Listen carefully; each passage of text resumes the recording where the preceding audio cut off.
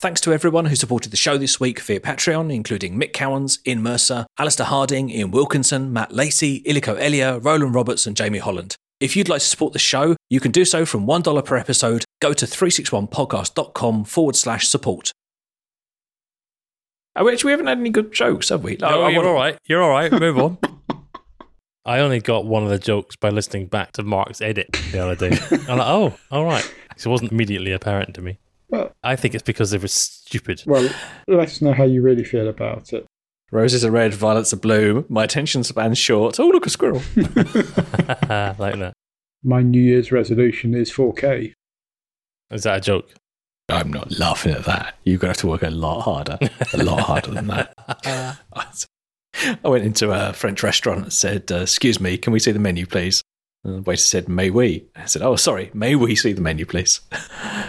That was, sorry.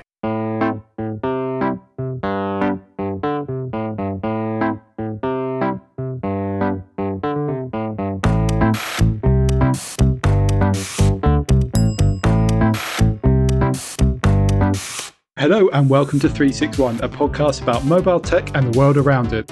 I'm Rafe Blandford. I'm Ben Smith. And I'm Ewan McLeod. This is season 19, episode 10, and this week we're taking a look back across the year, plus we're asking what 2021 will bring.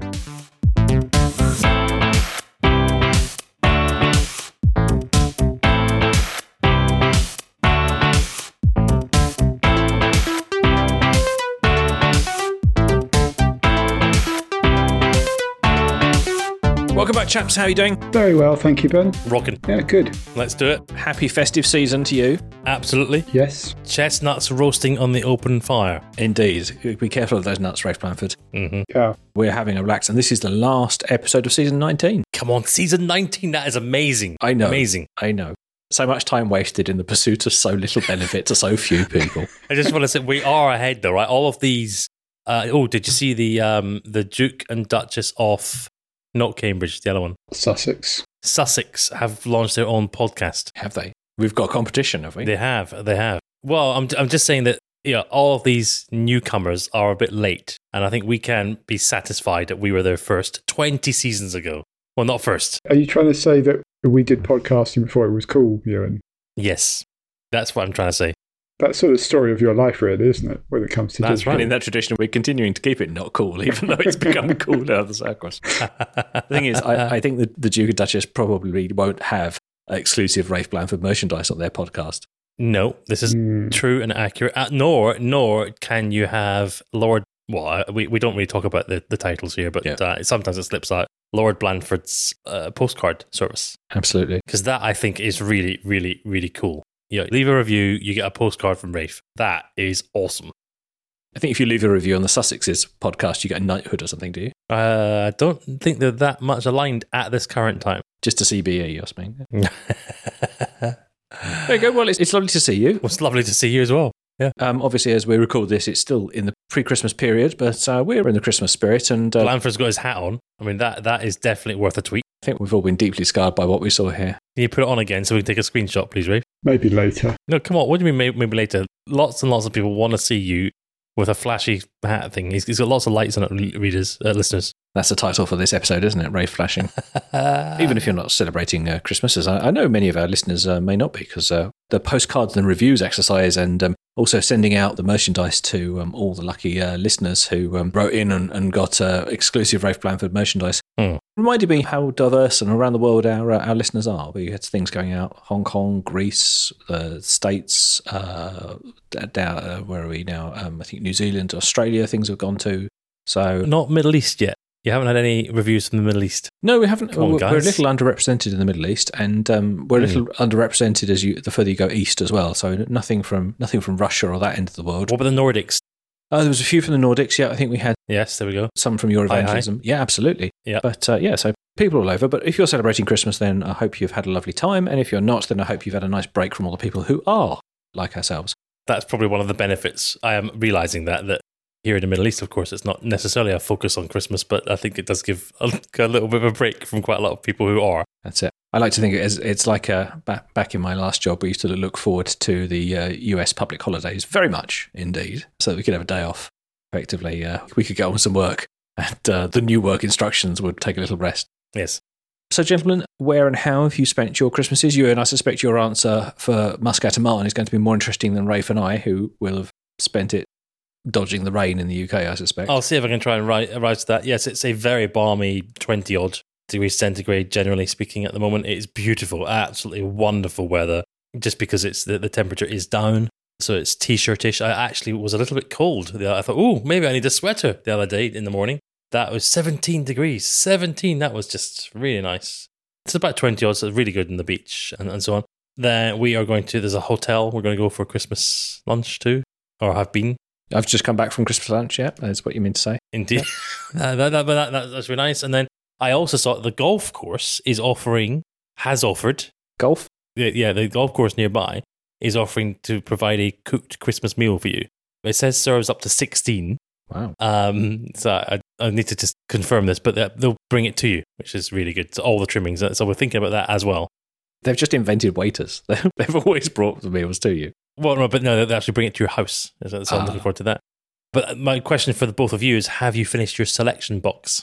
Ah, yes. So, we should probably explain. So for people who aren't in the UK, the selection box is a famous Christmas tradition, I would say. I think it is the UK, isn't it? I don't know where else. I presume it's probably made its way around the English-speaking world. Mm. But yes, basically a selection of chocolates sealed into a box with funny pictures on the front where you open the doors, like a giant advent calendar of sorts, with whole chocolate bars behind. Well, I just opened it up. Is this door thing? Is that a new thing? The ones I remember is there would be a whole packet of chocolate, but you'd open up the doors and there'd be chocolate bars, or whatever. But yes, I remember receiving selection boxes, which would be sort of about 4,000 calories worth of chocolate, which you would have eaten within 10 minutes of receiving it, despite the fact you've just eaten a 4-course roast dinner meal with turkey and trimmings. It helps you do the Lego. Absolutely. Ask me what Father Christmas has brought me. What's Father Christmas brought you? This is by arrangement with the children, because they are, one thinks they're getting Lego. Yes, okay. But I have ordered mine. Okay, I have got the Diagon Alley. Uh-huh. It's this big. My arms outstretched. Looking forward to building that. Yeah. And I've also got Moss Eisley Spaceport. And so thank you for asking me, but I won't discuss the cost of it because for plastic Lego blocks, it's quite substantial. But that will keep us very, very busy. We've got lots of Star Wars Lego coming. Yeah, but Diagon Alley, very cool. And then the Moss Eisley Spaceport. And I've just finished the Tantive. That's the Princess Leia one. Oh. In A New Hope, the first Star Wars. It's for children. No, it's not. It's not. And Lego even have a bit on their website saying it's not for children. The thing is, when you have to publish something on your website that says not for children, it is for children.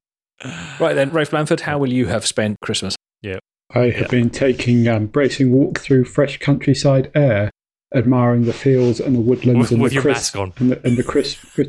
No, there's no other people around. Okay, so you are back at the Blanford estate for Christmas, are you? I am indeed, yes, and I've enjoyed it thoroughly.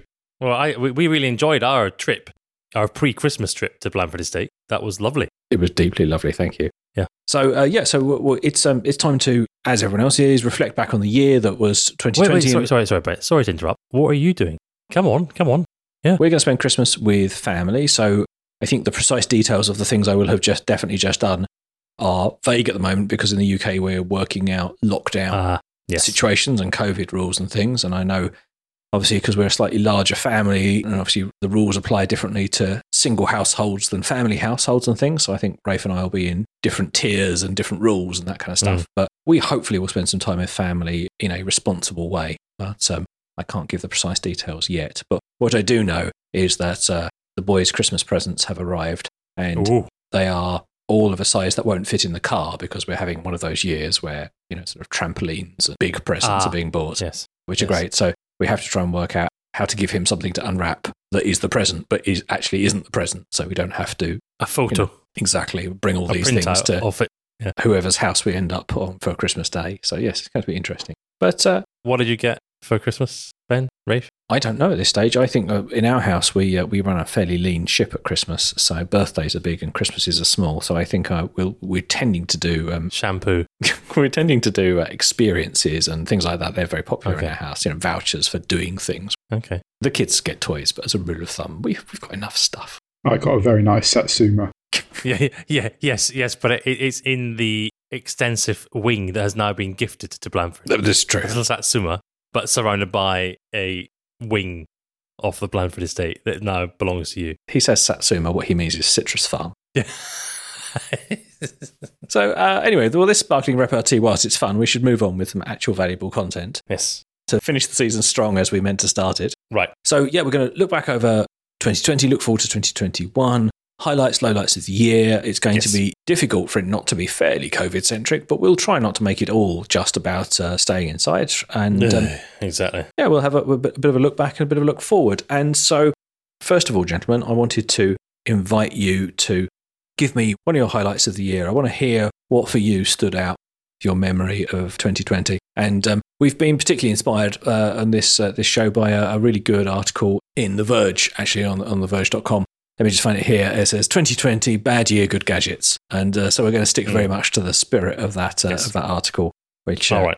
It has been grim, but it hasn't prevented us from enjoying tech and gadgets. So, Rafe Blandford, do you want to go? No, don't ask for it. He's not ready yet. Come on. He's not ready yet. Look, you know the drill here, right? He's still thinking, right? That's why he ignores you and I most of the show and then pops up with some very, very smart stuff later on. He's not ready now. Okay, I'll let you go first then. So, Ewan McLeod, give me one of your highlights of 2020. Just for all the readers who are wondering, you're most welcome to go right now, Rafe, if you wish. Let's see what happens. Come on, Rafe, you can go right now if you wish. Right, I can go right now. That's absolutely fine. There we go. Hang on, Rafe. No, you're on mute. Sorry? Do you want to just unmute? What? Who? Can you just... No, Rafe, you're muted. Am I audible? No, Rafe, I can't... What? Just unmute. And, so as I was saying... Sorry. No. No, sorry. No, you sorry. go. Okay, no, you do. What? Rafe, are you still... I think he's dropped off the call. What? Look, let's see what you go first. I can't hear you. I seriously can't hear you. Can we... What? No. Shall I just phone you? Yeah. Shall I just phone... I just phone you, okay? No, but that's what I was saying. Sorry. If you're going to go to the toilet, can you mute that? Can you mute your mic, please? Don't give up the day job, you two. You know, comedians. Did you see what we did there? Yeah, very funny. I'm rip-roaring laughing right now. I thought that was pretty good. How many phrases did we get? We should have done a thing and encouraged the listeners to do a bingo thing, right? You're on mute, of course, is the main one. Is am I audible? People love that. I don't know. Do you get that? It's can you hear me? Oh, can you hear me? That's quite a big one. Am I audible? Just in my region. They like to use the word audible. And then the interrupting. No, you go. No, sorry, no, you. And then the phone bit. I've had that quite a lot. Should I just phone you? Yes. Actually, one of my favourites, a slight aside, Slack have added some new standard emoji into their products, little pictures that you can respond to or paste into messages. And they've now added as a standard Slack emoji, cat walked across keyboard as an emoji, which, sort of you could explain, what this sequence of unrelated drivel was. Sorry, cat walked across keyboard. Anyways, Rafe, joking aside, would you like to go first on one of your highlights / lowlights of 2020? Well, my highlights aren't so much around tech that was specific to 2020, but as a result of lockdown and coronavirus in general, actually did some things that I wouldn't have otherwise done. And the first up is investing in a 4K monitor and actually having spent a number of years focused on just using a laptop screen and moving around the office and the world in general, actually rediscovered the pleasure of having multiple monitors, and particularly a 4K monitor where you could have more than one window open side by side. It's just a reminder for me that in a podcast that's all about mobile, actually sometimes it's just nice having a big bit of screen real estate for getting work done. The other thing for me for working from home, I've talked about patch plants in a previous episode, but actually doing a little bit of home decor. And my co-hosts have very kindly, kind maybe not the right word, commented on the jungle that has been exploding behind me when we're recording these calls. But actually, it has definitely elevated the home environment by getting some of these plants and having the pleasure of looking after them and what you can grow. And there are various other bits of things like smart homes and new chairs that fall into that category. And so I've ended up with a more comfortable home working environment, but more comfortable home environment in general that just wouldn't have happened. And some of that has been about gadgets, but some of that has been just about some of the things that, tech has enabled me to have. And so I'm grateful for that.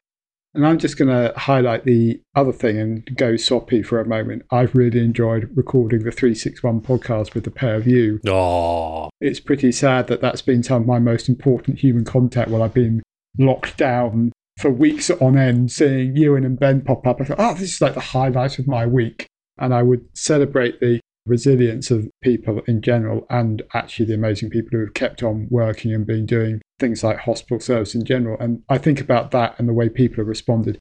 Actually, for me, that has been a highlight of 2020. I feel a bit shallow now for writing new iPhone in my answer. I think I concur with all of your good sentiments, Rafe. I want to come back to 4K monitors, not for the tech because, screens, but I'm just curious. Lots of people found themselves working from home, and lots of people found themselves working from home with equipment that was never intended to be used, sort of from home or to be good at being a home office. So did you decide to spend your own money on making a more pleasant working environment, or is this something that, kind of your employer gave you advice or assistance with? Because the reason I'm asking is selfish, but I suppose as a self-employed person, I also really found value in making myself a nice workstation where I found it comfortable to be productive and I had the tools. But the more I sit here and look at, the screen and the way I have it set up and this kind of stuff, makes me think no employer has asked me what type of screen would you like and how would you like it connected, and would you like a big one or a small one, or one with a camera on the top or one without, and all these sort of things that I decided for myself. I'm curious how people who work in corporate environments, how they got on. Did they get well looked after? Well, I'm not sure I can provide the answer there because maybe this says something about the role of work in my life. I actually bought it myself probably 3 or 4 days into lockdown, knowing that it was going to last a while. It was almost like, I've got an excuse to buy myself a shiny new monitor and new chair. But there was a £100 allowance through work, which enabled a bit of an upgrade of other things to go on. But I think that's been one of the lessons for me, watching people. And, I'm in a privileged position to be able to do that for work, and I chose to do so. And it's definitely made me more productive and, frankly, happier. But not everyone has that. And it has been interesting watching the struggle. And you kind of just sympathize with people who aren't able to, find a comfortable working space, and that can be on sofas and bedrooms and everything else.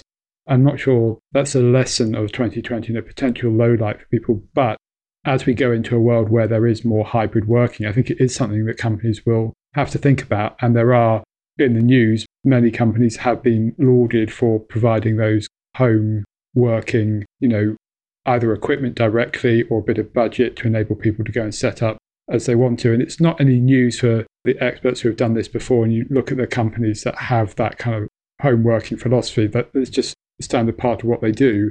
And I think for some people, it's highlighted just how expensive running offices are, because they've heard that companies are saving £10,000 a year by not having them in the office. Now, those numbers can get exaggerated in both directions, but it does bring home a point that for people, it's not just the salary that gets paid, it's, providing that office and the equipment.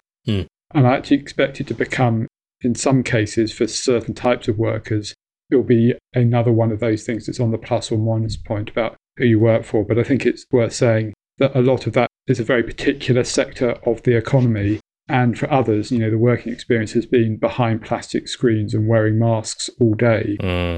And that, you are fortunate, I think, if you've been able to continue working with minimum disruption, which probably all three of us fit into that category. And that is a lesson that tech is not being able to solve everything. And so you have to be mindful of that when you think about this. But at the same time, some of the things that it has done actually enables some of those activities to continue, whether that's contactless payments, we might touch on that later. It's really interesting to think about all those behavioural changes that have been forced, and the home working environment is just one of those. Yeah, obviously you're right about knowledge workers. We're all knowledge workers. We're all, spend our lives at desks, at computers. But it's made me really value being able to select my own equipment and the tools I use. And I suppose you talk about, the people who spent time behind plastic screens and those sorts of things, and the tools of the job are very much closely tied to the job. But if you think about some other jobs, you wouldn't ask an electrician to take a bag of tools that you prescribed for them. You'd expect them to pick and choose their own tools and use their expertise to use them in a job. And it's made me feel so fortunate to be able to pick and choose, and also, frankly, try stuff and decide it's not working and go back again, and I've kind of stopped trying to find, sort of the ultimate, kind of combination of equipment. And I'm just sort of slowly evolving it over time as new stuff comes up. And I've, again, appreciated the ability to do that because I hadn't realized quite how little I understood about what I needed from a working environment. I did a bit of discovery, as the teams and everything changed. Ewan, let's move on to you. What's one of your highlights or lowlights of 2020? One of them I'm doing right now is I'm standing up.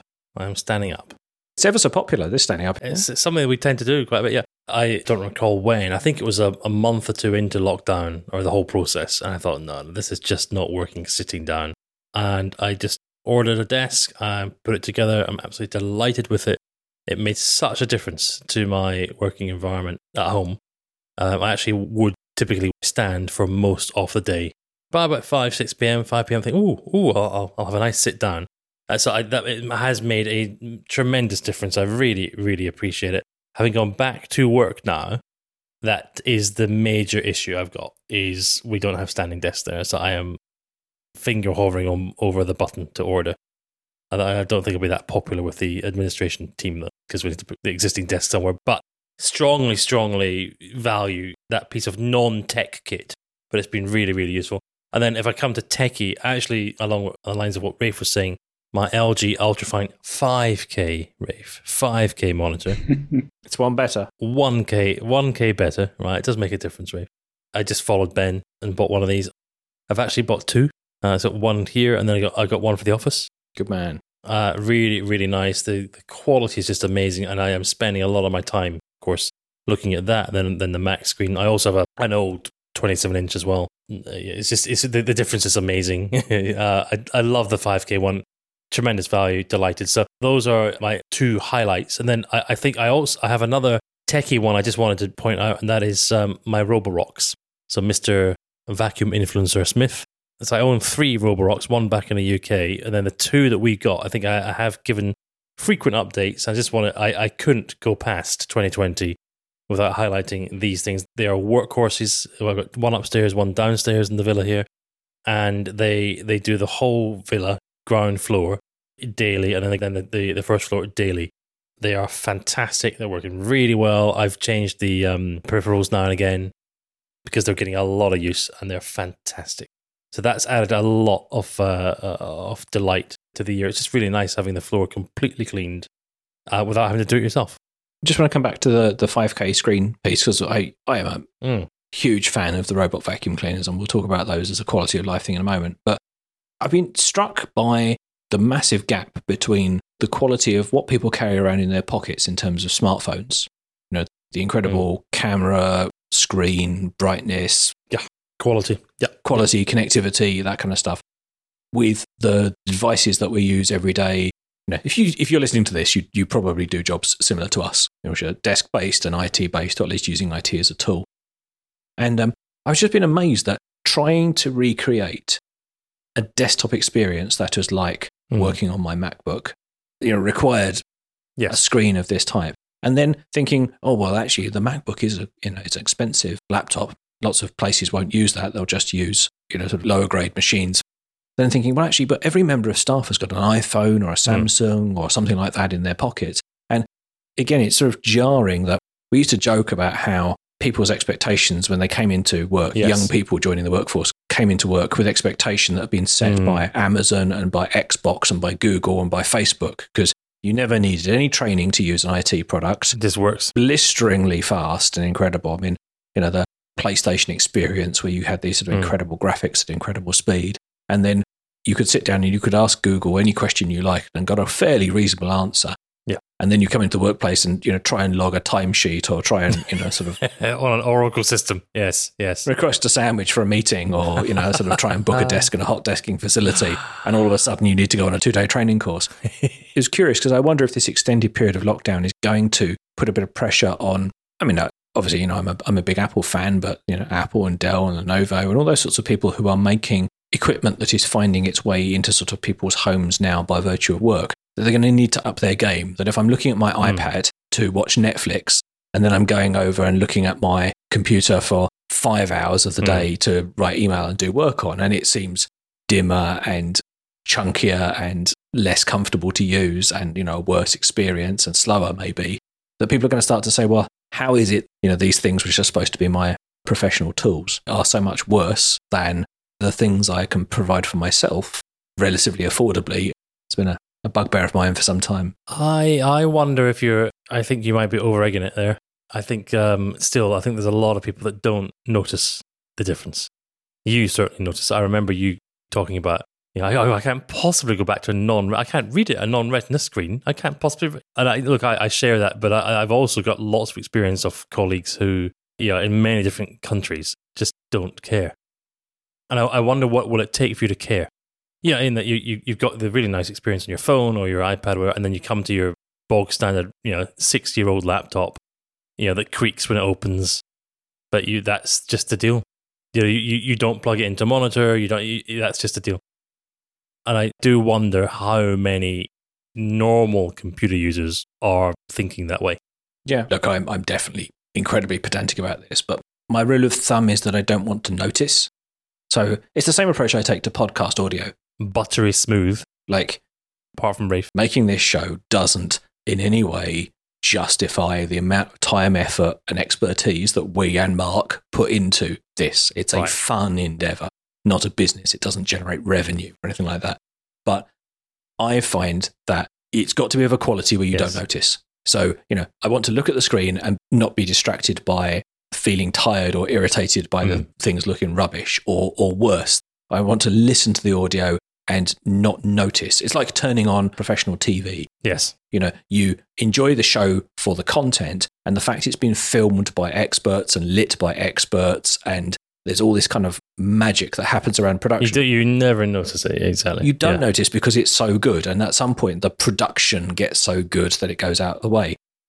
For me, maybe I'm too fussy, I still find that difference jarring between the iPad, the regular common or garden iPads that we bought my in-laws, for example, for Christmas 2 or 3 years ago, which, has a medium capability chip and a retina screen, versus what, use my wife as an example, the corporate issue Lenovo laptop, and thinking that iPad is used for recreational purposes for an hour or two, every evening, and this tool is a tool that you use for 7 or 8 hours a day. I still boggles my mind a bit about that, but like you say, go and speak. Maybe it matters to me more than others. Well, wait a minute. Speak to the IT boss, the end user compute service guys, and I wonder if we've got any listening. Some of them really obsess over this, really obsess over the experience. Others, it's simply the budget is £295, right? And we want to replace that every 6 years. And you have to really, really take the thing and stamp on it before the IT department will give you a new one.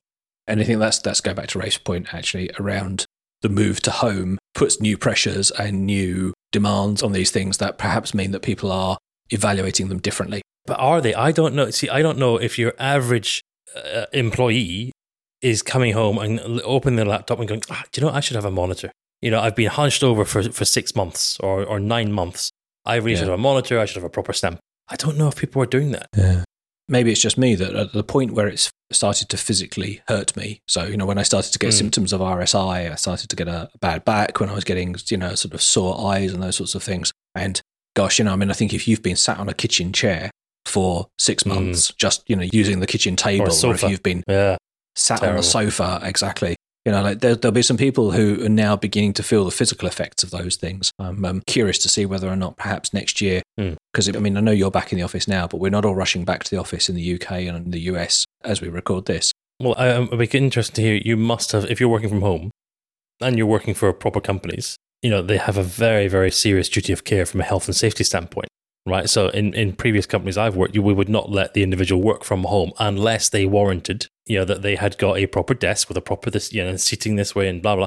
Or in some cases, I would have to go and I would have to say I have inspected it, which is actually quite an arse, to go and physically go and, so that we can be sure that, first of all, they are healthy and then they won't make a crazy, £1 million claim.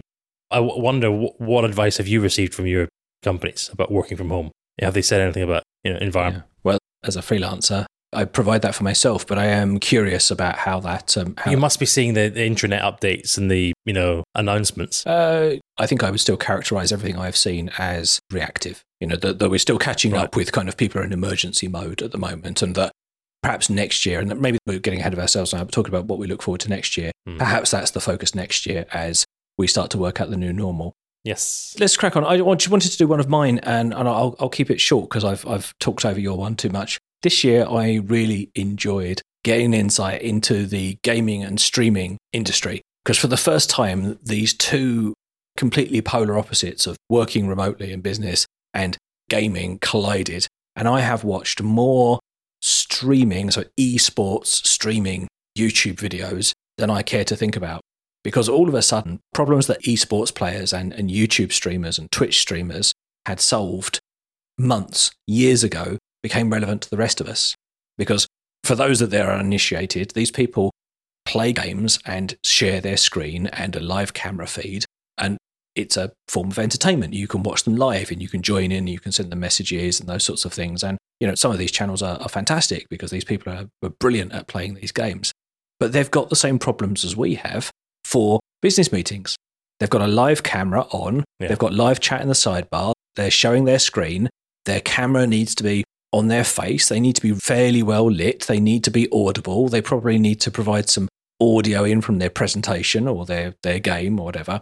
And all of a sudden, I was sitting there and watching these sort of, kids talking about, rigging up thousands of pounds of IT and cameras and HDMI switches and external cameras and which lenses to use, and realizing, actually, hang on a second, that's the same content I just watched from the business presenting expert talking about how to run an effective webinar. If you want to run a webinar, go and watch a gaming channel on YouTube. You'll learn more. Rafe, you've spent half the year, sitting at home. Have you had to sort of deal with the issue of, sound and lighting and all these sorts of things? Because I bought better headphones so that the microphone would give me better sound, and I bought a little light so that I wasn't backlit and silhouetted in the pictures. And I kind of felt a responsibility to do the equivalent of put on a digital suit, to appear in those meetings kind of presentable. Yes, I've made an effort, mostly on the lighting element, which isn't working so well now that the days are drawing in and it's getting dark earlier. I probably need to upgrade. So I've been interested by the key light recommendation that you've made and have been thinking about that. But also, when I started off working from home, there was a unfortunate thread within the company global Teams channel called SofaGate, which was ongoing commentary on what Ray's sofa looked like. I got accused of throwing a rug over it to make it look tidy, and that was absolutely true. And so, it's not that I'm obsessed about the framing behind me, but it does distract people. I think the obvious one is like etiquette around headsets and microphones as well, because a lot of people started off using kind of the microphone built into their laptop, and you got the quality wasn't great, and bad audio makes it harder to concentrate on the call and you tire people out. And then it's also etiquette about when you mute and things like that, particularly in bigger group meetings. And it's interesting how quickly that has become evolved and established, but occasionally you then run across the bad behaviour stands out a little bit more. And so for me, there's been a little bit of education as well. Also teaching people how to reply in Teams rather than start a new conversation, or whichever thing you happen to pick out. But yes, for something I wouldn't have thought about before, and previously when doing video calls, you just do it on a laptop where you're hunched over it or on the sofa or whatever. I'm quite deliberate about trying to remain centre of the screen, have reasonable lighting. And, my problem for the last week or so has been Christmas lights behind you kind of wreck all the settings. And so I'm going to have to do something about that. I've put some lighting in. I've actually just ordered a new webcam. We've been struggling. The one on the LG Ultrafine is lovely, but when I switch over to the laptop that my client gives me, it's a small laptop baked into the bit of a laptop, and it's difficult to get it, as Rafe says, at kind of eye level and into a position where you're well lit. So I've just got a USB webcam coming for that device soon. In the bad old days, you go into meetings and you would sort of notice the people who kind of had prepared for the meeting. So they'd printed out notes ready for the meeting, or they had their own audio recorder device to take minutes, or perhaps they had a wireless presenter gizmo so they could come in and immediately start to share their screen when they were doing their presentation and things. There were all these things that kind of marked people out as serious, or having taken the meeting seriously, as a way to demonstrate kind of respect even to colleagues that you've come in really, using all the tools available. And I think, it's going to be interesting in the next year to see whether or not in 3-6 months' time, it's still okay to have, as you say, Rafe, a laptop balanced on your knee. My favourite one today was in the middle of a meeting, someone was using the microphone on their laptop, and it's quite an old laptop, and the fan started to spin. Oh dear. And it sounded like they were next to an air raid siren. It was absolutely incredible. And, they didn't have a headset, they didn't have anything else like that. And that's forgivable now because they're making do with the equipment that they were given or that they had to hand at the time. But, sort of as we get into 1 year of working in this kind of way, I'm curious about whether or not people will start to sort of look down a little bit as if you arrived into the meeting without the dongle to plug your laptop into the projector, sort of the much tutting and fussing. So, it's been fascinating. And like I say, if you want to improve the quality of your webcam, Zoom calls, team meetings, that kind of stuff, like I say, there are a couple of really excellent YouTube channels. I'll link a few in the show notes, which give great advice. Do that. That'd be great. It's all about gaming, but the advice and the tech and the equipment they use is just as applicable. And there are teenagers in bedrooms spending more time worrying about their presentation than you are on your multi-thousand-pound business pitch. So, it's been fascinating. Ewan, let's come back to you. You started to talk about robot vacuum cleaners, and I cut you off. Yeah. You've got the Roborock S5 Max. Correct. Yeah, 2 of them. And on this show, we thoroughly endorse the Roborock range. This year, they added multi-floor capability and that sort of stuff. So now you can have different devices on different floors, and you can manage them all through the one app. Rafe, you are a Roomba man, if memory serves. Yes, that's correct. And I haven't done an upgrade recently. My problem, as I've expressed in an earlier episode, was it going off during the middle of the day. So I had to reschedule and haven't really been able to find a convenient time to do it. But I have been using the voice functionality more so that when I go out to go for a morning walk or afternoon stroll, I tend to tell you-know-who to start the vacuum cleaner. And when I come back, it's all complete. Well done. And it's just a bit more convenient than sort of crawling down to where it's sitting underneath a table out the way where it lives. So it's another example of kind of voice control actually just making sense and winning over simple automation. I love our Roborock, but I'm going to be one of these tedious people who came late to the party and am now just banging on and on about it. It's like somebody who's discovered like a fad diet or something. Because aside from the good job it does, what I'm amazed by is how advanced a robot and advanced a brain it has in this device. And we use it just for cleaning up the house. I mean, there's 3 of us in our house. We're home a lot, and it's been lovely to have, the robot vacuum cleaner cleaning up. It genuinely saves us time. It's a real quality of life thing. But from a 2020 perspective, I was sort of marveling at the fact that it had used sort of AI and LiDAR scanning and that kind of stuff to build up a map of our house. It intelligently sort of routes itself around obstacles and deals with all those sorts of things. It made an incredibly accurate map. It's got all of this kind of clever tech just for hoovering up the spilt breakfast cereal. It is absolutely remarkable. But I love the fact, and we talked about this on previous episodes, Rafe, primarily driven by the mobile industry, this kind of incredibly advanced tech is now in relatively affordable consumer gadgets. Because if we'd said 10 years ago to each other, oh yes, I'm going to have a LiDAR-controlled robot with an AI brain and well, what do you use it for? Does it drive your car? No, it clears up the dust. It's almost unthinkable, isn't it? It is, and I think that goes for a lot of that kind of smart home tech, where a lot of the components or the push on memory and processing and then cloud computing and all of those kind of things that go with it have just been facilitated both by the kind of ease of control by having a phone that is your universal remote, but also the components that go into it. And I still quite enjoy watching the vacuum cleaner just run around because there's just something quite magical. Oh, there is. About it, particularly ones with a bit more, I feel like such a bloke saying this, it's like, ooh, interesting vacuum cleaning. But if that has saved a certain amount of time, very glad for it. I mean, my most recent smart home automation is curtains, which was an after-install product. It basically just runs along the curtain rails. But I have found myself using it more and actually have set things to close when the sun sets and things like that. And I feel like it's the ultimate thing because it is literally a 3-second job to close the curtains. But that kind of thing, for whatever reason, there's just that little sense of pleasure watching it happen for you. And that still applies to me for kind of the vacuum cleaner and the robot mopper as well that I have. And I'm not going to apologize for a sense of wonder in tech because it was the thing that got me into it in the first place. And the same thing goes for a lot of the smart home. Do I need it? No, the light switches work quite well. One of the things that is interesting for me this year is there has been a bit of a sense of wonder coming back into tech. And it's things like the flexible screens, which started last year, but now we've seen them come on a bit more. Samsung has really been pushing on them. I think it's Lenovo have recently done a laptop that is kind of a flexible screen. And that is just, a highlight for me.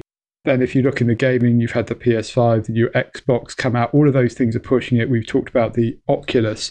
And if I look back on 2020, actually what has happened for me, there's been a bit more of a sense of wonder back in tech. And that's actually been something that is just quite delightful and has brought me a certain amount of joy. And I remember sitting sort of 15 years ago and saying mobile would revolutionize the world. And that's been a continuous iterative and kind of build on pattern of that. But I'm just starting to see now the next things. I mean, that use of machine learning and automation has made it off the theory and actually really starting to have an impact. Even some of the email clients and the software that you use, and it's been going on for a while, so there is nothing new about this, but maybe I've noticed it more because I've had the opportunity to spend time looking at it and think about it while working from home. But there is an element, it just feels like we are shifting away from, a very mobile-centric view of the world. And that is more towards ambient computing with all the voice control kind of distributed throughout all the things in the house, use of Apple Watch for exercise tracking, all the things we've been talking about this season. And I don't want to identify 2020 as like a cliff moment or anything like that. But there is just that sense of wonder has come back into my tech. And for me, that's actually been quite magical. I think that's a really good summary because my last one for this year was I wanted to talk about real-time banking. Yawn, like how boring. But actually, I think your point is about, sort of little bit by little bit, then all of a sudden, kind of as the quote goes, and realizing the advances at the point where they kind of come above the parapet. And for me, electronic banking and interconnected systems is unremarkable and it's been evolving for years. But for me, switching my banking to some of the startup banks in the UK, some of the challenger banks, using some tooling that was connected into the open banking systems that have been very, very slowly nudging along, means that now I ended up with something as simple as making a transaction, clicking on a notification about that transaction, and being able to do my budgeting, record what did I spend that money on and save the receipt and those things. And it's not quite as wow as seeing an AI robot go around your kitchen. But for the first time, vast amounts of technology and effort have removed that bit of friction. That means that I now kind of interact with my personal finances completely different to the way I did 2 years ago. At the end of every month, I don't sit down and with all the receipts and all the transactions and try and work out, what we've spent and the household budget and things like that. Because I do those couple of hours of weekend work in 10-second chunks every time I make a transaction. And it's a small benefit, but it's a large bit of friction and it's one fewer thing that I think about. And extrapolating from what you said, Rafe, about the wonder of the robot vacuum cleaner, I mean, yes, you absolutely don't need it, but it's one fewer thing to think about. And it's sort of the cognitive load of, kind of having lots of jobs to remember to do, or more, in my case, more the guilt of realizing that all these things I should have done that I haven't done. It actually is quite freeing. It's quite nice. As you say, it's a real luxury to have those things. I sort of really appreciated them this year. Yeah, and I think it's that give back of time that's been interesting for me, that almost distribution of effort throughout the day. It's also the access to content, and I've thought about that. We've talked about Disney Plus, but also magazines and ebooks and all those kind of things. Probably a renewed sense of appreciation for them. And I think that's come a result partly because it's like right time, right place, but also the behaviour patterns have been so shifted by 2020 that kind of acknowledge that a little bit more. But for me, it's also a nice reminder to think about how hard it would have been to get through this year if I hadn't had tech around, that idea of being able to jump on a video call with family or access to content anytime I like, whether that's movies, books and films. That instant access, so it just has given me a renewed appreciation for the benefits of technology. But the kind of the corollary to that is also I've had time to enjoy doing things like reading paper books, writing postcards, and I'm not just talking about the 361 postcards here. Just in general, I've spent more time writing letters to friends and to family. Did you hear that, Ewan? He wrote letters to his friends. Yeah. Yeah, and what was he saying about some, misty-eyed, you've been so wonderful across this period of time. I haven't had anything. We'll come back to that. Hold that thought. Nothing. Do carry on, Rafe. Yeah. Some people you go on video calls, some people you send letters to, because some people are still not able to get on FaceTime or video calls. Ah, okay. But actually, it's funny because I talked about the wonder of tech, but also the way some of the tech things have given me a bit more of the wonder of the analog things in my life. And like postcards, I was actually able to order postcards from the Royal Mail to come and just arrive, stamps as well. And it sounds silly because, of course, you can go out and buy them in shops as well. But for things like reading, it's rediscovering Goodreads for me, which is a service that allows you to record what you're reading, but also pick up recommendations and reviews from other people. It's owned by Amazon. And for the completion, I kind of quite like tracking what I'm doing on there. And that's actually something that in the last month or so I've wanted to do a lot more of. But there are all sorts of examples like that scattered throughout the year. And I don't know whether I'm sort of kind of reminiscing on 2020 or it wasn't fun. But there are lots of things that have made it much more manageable and much easier than it might have been. And I recognise I'm in a position of privilege there. But, that's also the thing as we look forward. I think about the transformation that's happened, not just for me, but a lot more people have discovered the joys of some of these things, kind of because they've been forced into this behaviour change. And you can talk about the way that e-commerce spiked up to 40, even 50% of retail, and now looks like it's settling back to 10% above the 25% it was. And I'm talking about non-grocery retail there, by the way, but also the rise of streaming, use of iPlayer, all of those sort of things. Friends and family who would have never got into this technology. So that adoption of technology and that pace of transformation, and that excites me actually for what comes in the next few years, because it's a bigger addressable market. People have started realizing it's not one digital audience. It's starting to realize that you're going to have to address lots of different types of digital audience. And both in my work and personal life, that's interesting for me because that will drive a pace of change. It just makes it fascinating, because if there's one thing that excited me and got me into mobile in the first place, and the topic of this podcast, it was that ability for it to change the way we interact with each other and improve life, frankly. And ironically, after such a disruptive and frankly fairly horrifying experience in many cases as a result of coronavirus, I wonder if some of the upshot of it may not be it will accelerate that pace of change in positive things. And we'll look back on this as a bit of a moment where we tipped over from digital being something that everyone talked about as being transformative to being integral to many more people's lives. And that then becomes really interesting to think about. There is always that kind of left behind audience or that legacy audience. But there are more people who know how to do video calls, who are using e-commerce, who are using apps, using their phones to their full potential. And that for me is something that I think will really come into focus over the next couple of years, because it's almost been a step change. I mean, everyone's talked about it, 5 years worth of change in 5 months of disruption. That change is interesting, but how does that reset everybody's plans and everyone's thinking? And for me, that's a 2021 discussion. It's expectations, isn't it? So absolutely. In my line of work, we talk about digital transformation not being about the digital, but about expectations. And I think what's been interesting this year, as everything's been thrown up in the air, is that people have brought the expectations of how the best bits of tech work in their life, be it online grocery deliveries or Amazon or the ability to do a FaceTime or something like that. And they expect that everything in their world should behave like that. So why can't I have a business meeting that's as easy as doing FaceTime on my iPhone or something like that? And some of that has been around the expectations of themselves, i.e., I should learn how to do a Zoom call, or I'm no longer intimidated by doing a Zoom call. And so that's opened up technology and those kind of products to people. But some of it as well has been around getting rid of the things that don't work so well as well, or expecting, vendors and suppliers or companies or services to work well. We're well over time, as we always are. Let's have a quick look at next year. So we're not going to talk about vaccines. All talk of vaccines are banned. I'm sure they will be rolled out and hopefully all will be well soon. But we're going to stick to talking about sort of primarily sort of technology and its impacts. So impacts next year. You, McLeod, you can get to go first. Thank you. What's one of the things you're most looking forward to in 2021? I think it's even more frictionless payments. I don't know about you guys or listeners. Well, I've been doing quite a few orders, Christmas orders recently, from non-Amazon places. Of course, Amazon features heavily, but from non-Amazon places, I have been astonished at how easy it is. Because I sat down, I flexed my fingers, I had my Dashlane ready, my browser up, my Evernote ready to do these orders and try and do them as efficiently as possible. But I think I couldn't even tell who these checkout systems were using. I think it was Stripe or possibly Shopify or others, because there's quite a few, checkout.com and so on. And the experiences were seamless. Whether it was ordering from a Danish shop, it was using the same, actually literally the same Stripe-style payment service, payment processor or shop. I'm not quite sure. It was so seamless, I couldn't see the break, if you like, and no logos, or next to no logos. And then when I was ordering from a shop in America, same system, seamless.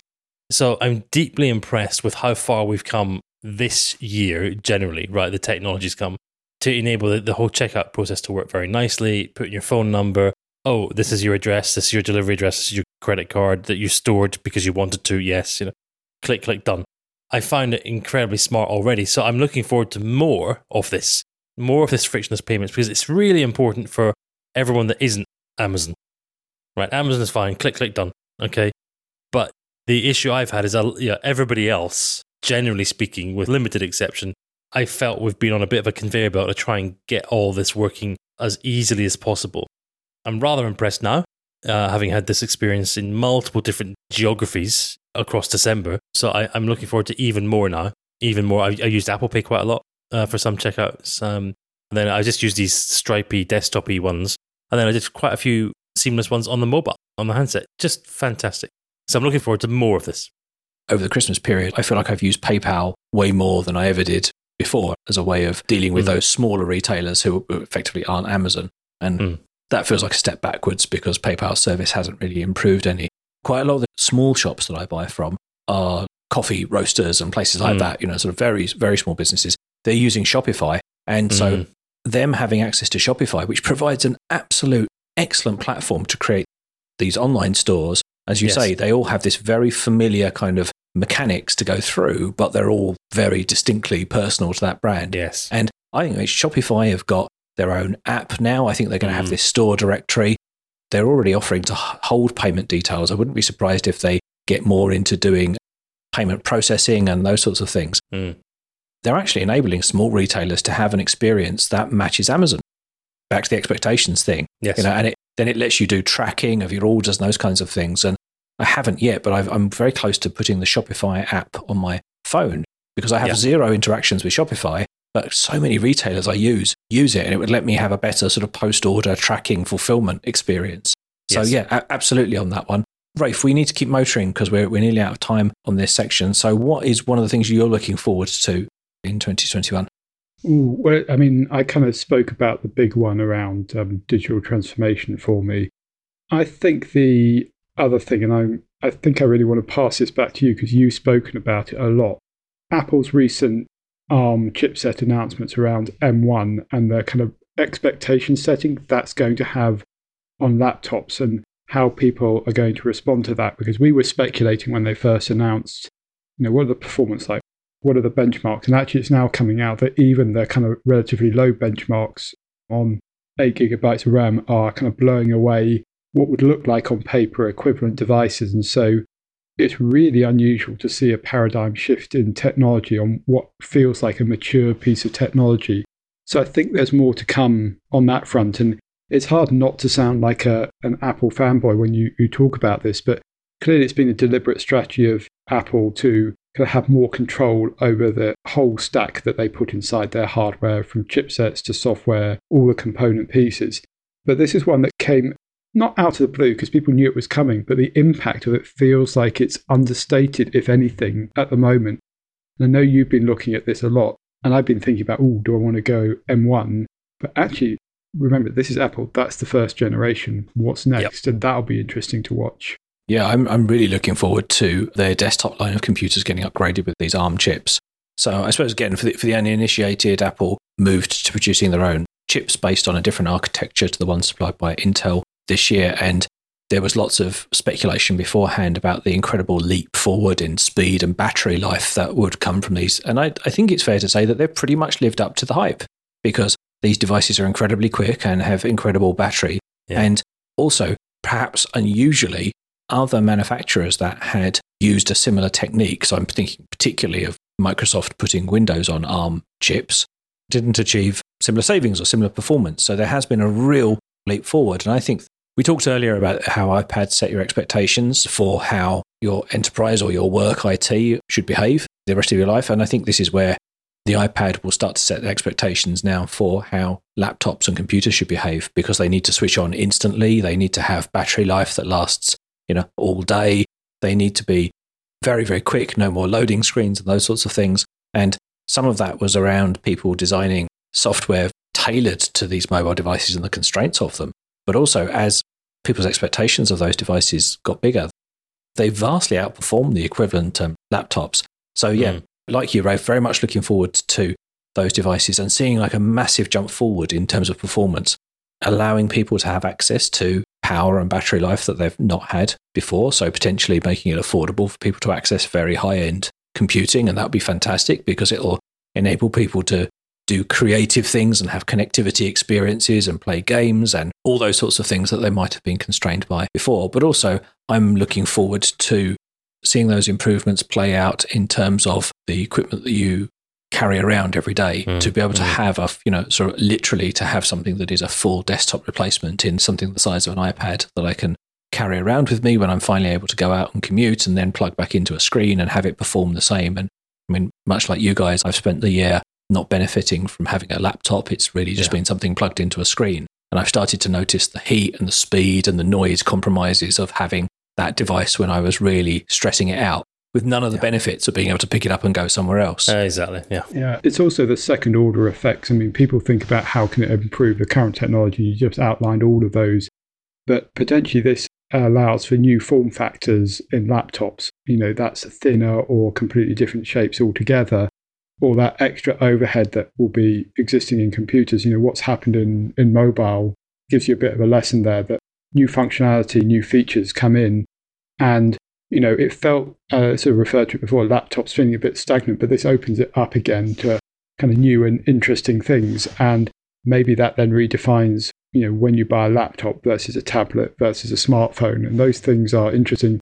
It shouldn't surprise us because, of course, the benefits are linked, although, wonders why you still have the really bad webcams in some of the laptop devices, despite the fact that front-facing cameras in phones have come on like leaps and bounds. Now, there is a little bit of a depth factor there, but it's those second-order effects that software makers will be able to do different things, that the fact that you can reliably have a device that will last 8 to 12 hours without having to go near a charger is interesting to me, because those things have an impact. But I guess what I'm hoping for most is to see a little bit more of a revolution in laptop designs, thinner, lighter. I mean, it's interesting. Would you be willing to have something that's significantly lighter and thinner if it only had 3 or 4 hours of battery life, but is using this new architecture? Those kind of trade-offs are really interesting to think about, and something that has been a fairly static equation in that you've had ultrabooks, then you've had the kind of 15-inch type laptops, and then the gaming laptops, and not a lot in between. Like you say, the similar thing happens on desktop.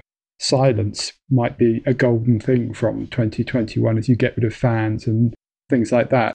It seems small, but those things, they do add up and they improve things. And of course, one imagines that can go elsewhere as well, because people were talking about what happens with silicon getting down to 2 nanometers and all the processes around that. Well, actually, just goes to prove what we've often talked about. Sometimes the technology advancements that you least expect, or a bit unexpected in terms of not being the linear progression, are the ones that have the bigger impacts. And if you watch these things carefully, you kind of know that they're coming, but it does come back to my point about that kind of surprise and delight.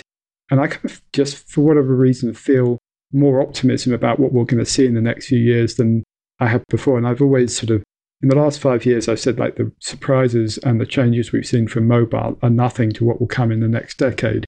And I've never felt that more strongly than I have right now. I mean, yes, I'm looking forward to having a faster computer.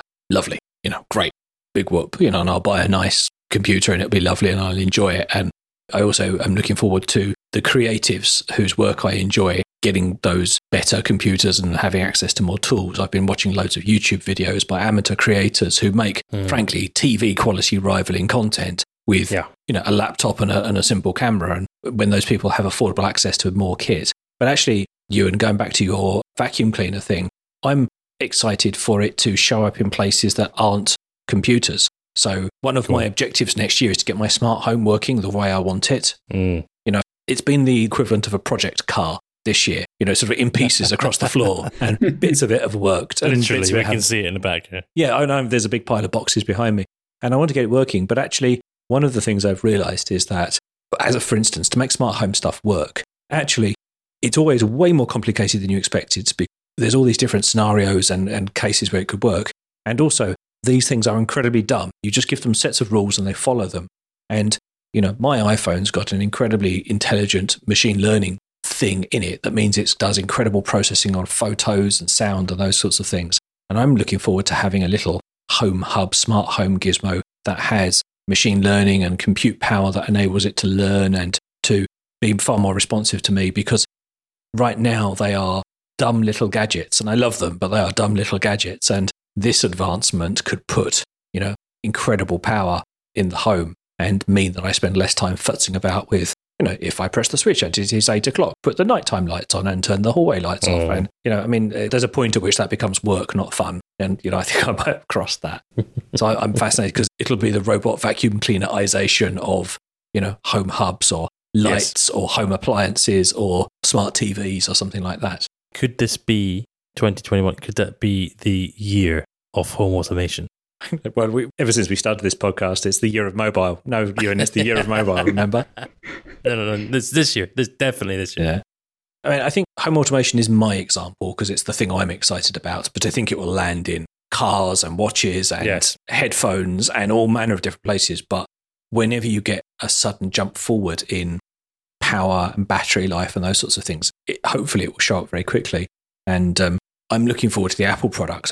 I actually took out the AirPods Max from my list of things to talk about here because, as we record, they haven't been released and we'll see, but they are very expensive and likely to be quite good headphones. But in some respects, I'm disappointed because the original AirPods were wow, because Apple crowbarred incredible noise cancelling into this form factor and the convenience, those sorts of things. And this is one of those incremental things.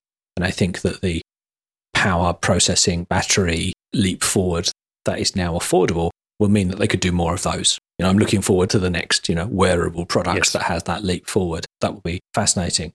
Certainly, I'm looking forward to home automation becoming more mainstream. I'm curious, actually. I'm hoping next year Amazon will give home automation a bit more of a focus. Here's hoping. Lots and lots of people have got Echo devices in their homes, and it does some home automation stuff, but it's very limited, and it always feels like it's been a bit tacked on, to the side of that product. I hope it gets a bit more mainstream and people sort of begin to enjoy the benefits of that.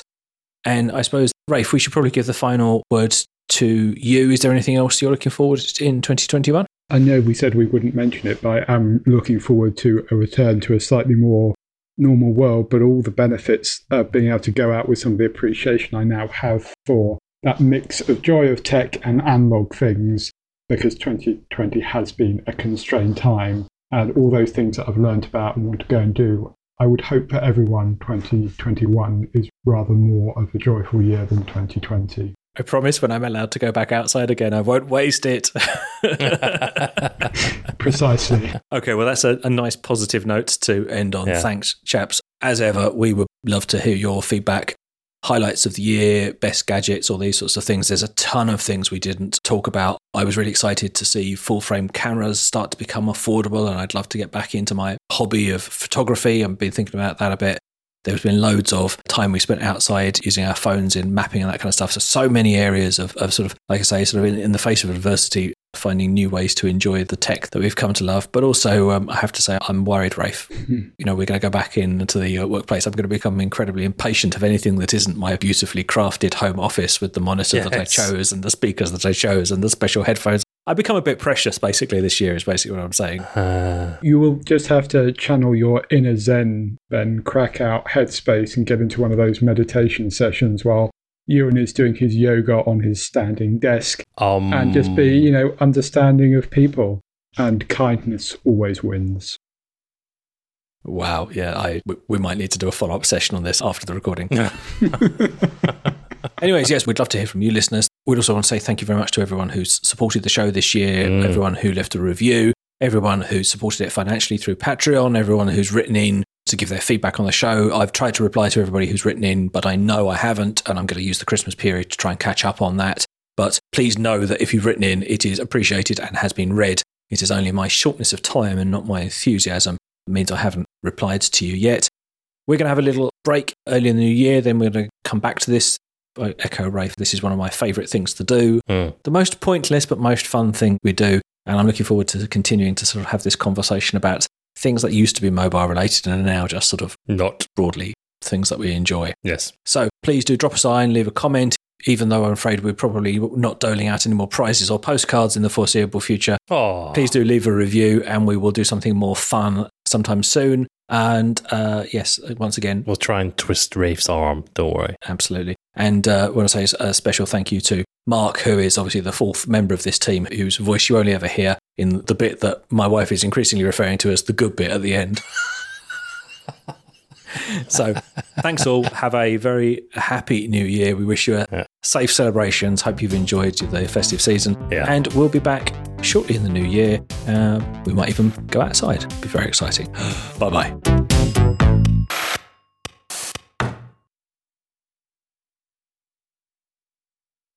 Oh, did I tell you I started investing in stocks? Yeah, something about a share. Beef, chicken, vegetable. One day I want to be a billionaire. That's good. Thank you. Yeah. Thank you for that. That closes the year. That's it. Thank you. Goodbye. Yeah. Yeah. Okay. Top 5 Ben jokes. Something about why the long face. Something about a pigeon sticking against the wall. Some kind of existential things. Limo driver. There's a limo driver one. I remember. That's about it. Look back across the year. Plus, we're asking what 2021 will bring. Lovely. I love it. And I even like the rewrite. Yeah, you've rewritten it. Yeah, I didn't think it was a very funny joke. That's not what we've written. It's the artist's prerogative. Yeah. Can we just tell people, I mean, at least Mark, we were going to say, well, he probably won't get it. Mark will get it. The last bit says, this is season 19, episode 10, and this week we're taking a look back across the year. Plus, we ask, will 2021 finally be the year of mobile?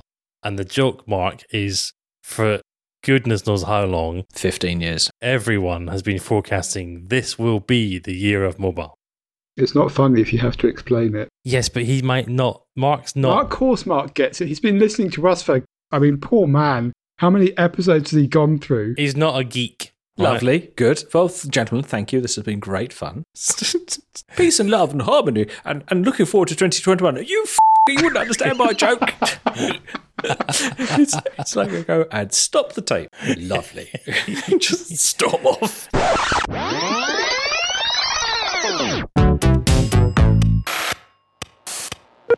Meanwhile, at the 361 Multimedia Suite, located 30 feet beneath the Blandford estate.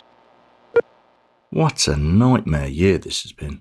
But just need to check Ewan's file and that's this season all finished. Oh.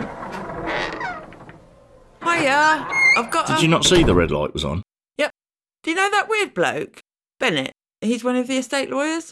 Can't say I do, but... Well, never mind. I overheard him talking to Mr. Blandford Senior earlier. Something about some samples or other. And just now I answered the phone and the guy at the South Gate wants to know about a delivery. Right. And what does that have to do with me? Excuse me, sir. Oh, right. Oh, hiya, Waffles. Ah, madam. How good it is to see you. I hope I will not be thought too personal, but I wish to congratulate you on your attire the other evening at the grand Christmas party. I thought it most becoming. Most becoming indeed. Oh, Waffles, you are sweet. I was about to say I had no idea what a brilliant dancer you were. That foxtrot of yours was amazing. You are too kind, madam. I feel one cannot take but half the credit for that particular performance. Mr. Blandford Senior was most kind to allow me to partner his good lady wife. And, it must be said, if she were that way inclined, I do believe she could easily be a ballroom champion.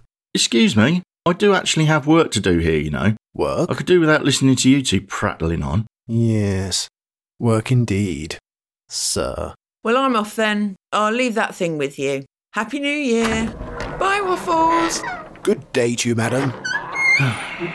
Come on then, what is it? I have received a communication from the person whom I believe is stationed at the South Gate. He seems somewhat perturbed by the arrival of a motor vehicle, which I believe is liveried of the Royal Mail. Honestly, why does everyone think that I have to sort anything out that goes wrong on the estate? That I could not say, sir. Right, well, come on then. Don't just stand there. Let's go and see what's going on. Very good, sir. You plan to take the lift, sir? Well, what's it look like? It may not be my place, but on the few occasions I have unfortunately had to descend to, well, these levels, I've always found it somewhat swifter to use the stairs and not this rather old contraption, sir. Well, you're in for a treat then, Waffles. We're going in the bloody lift. Very good, sir.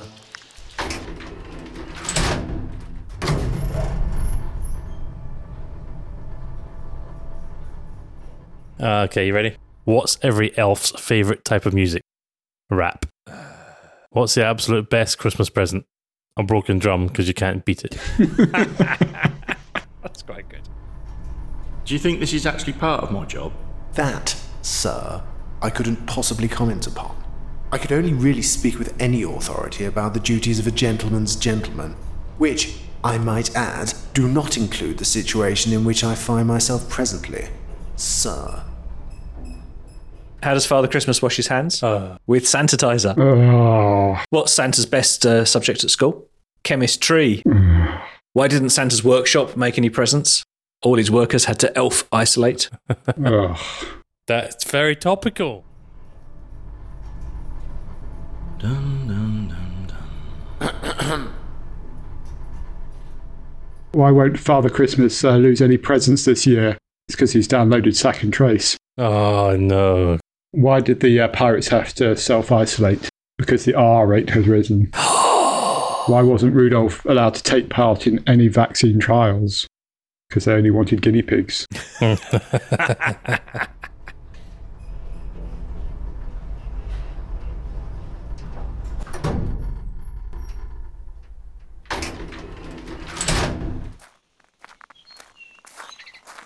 Oh, what's going on here? Excuse me? I'm from Well-Bred Whole Foods. I believe you are expecting a delivery of hummus. Right, all I've been told is a sample. This is 500 tubs of the stuff. Well, it's a rather large sample. All right, mate. You in charge here? I ain't got all day, you know. And who are you? The postman, mate. I would have thought the truck with Royal Mail written down the side of it might have given it away. So, ready to catch? Right. I've got 5 sacks for Rafe Blandford. How many? No way, mate. There's some mistake here. No mistake, mate. Something to do with the prize draw, they said back at the depot. 2 more for His Grace, Lord Blandford. Whoa, sunshine, I'm not finished yet. I've got a mixed bag here. Some for Raffi Blandford. Oh, and Rage Blindfold. But I'm guessing it's all the same bloke. I cannot help but to observe, sir, that one would be somewhat hard-pressed to describe the situation, and if you'll allow me to use the vernacular of Mr. MacLeod, as being, well, buttery smooth. Oh, for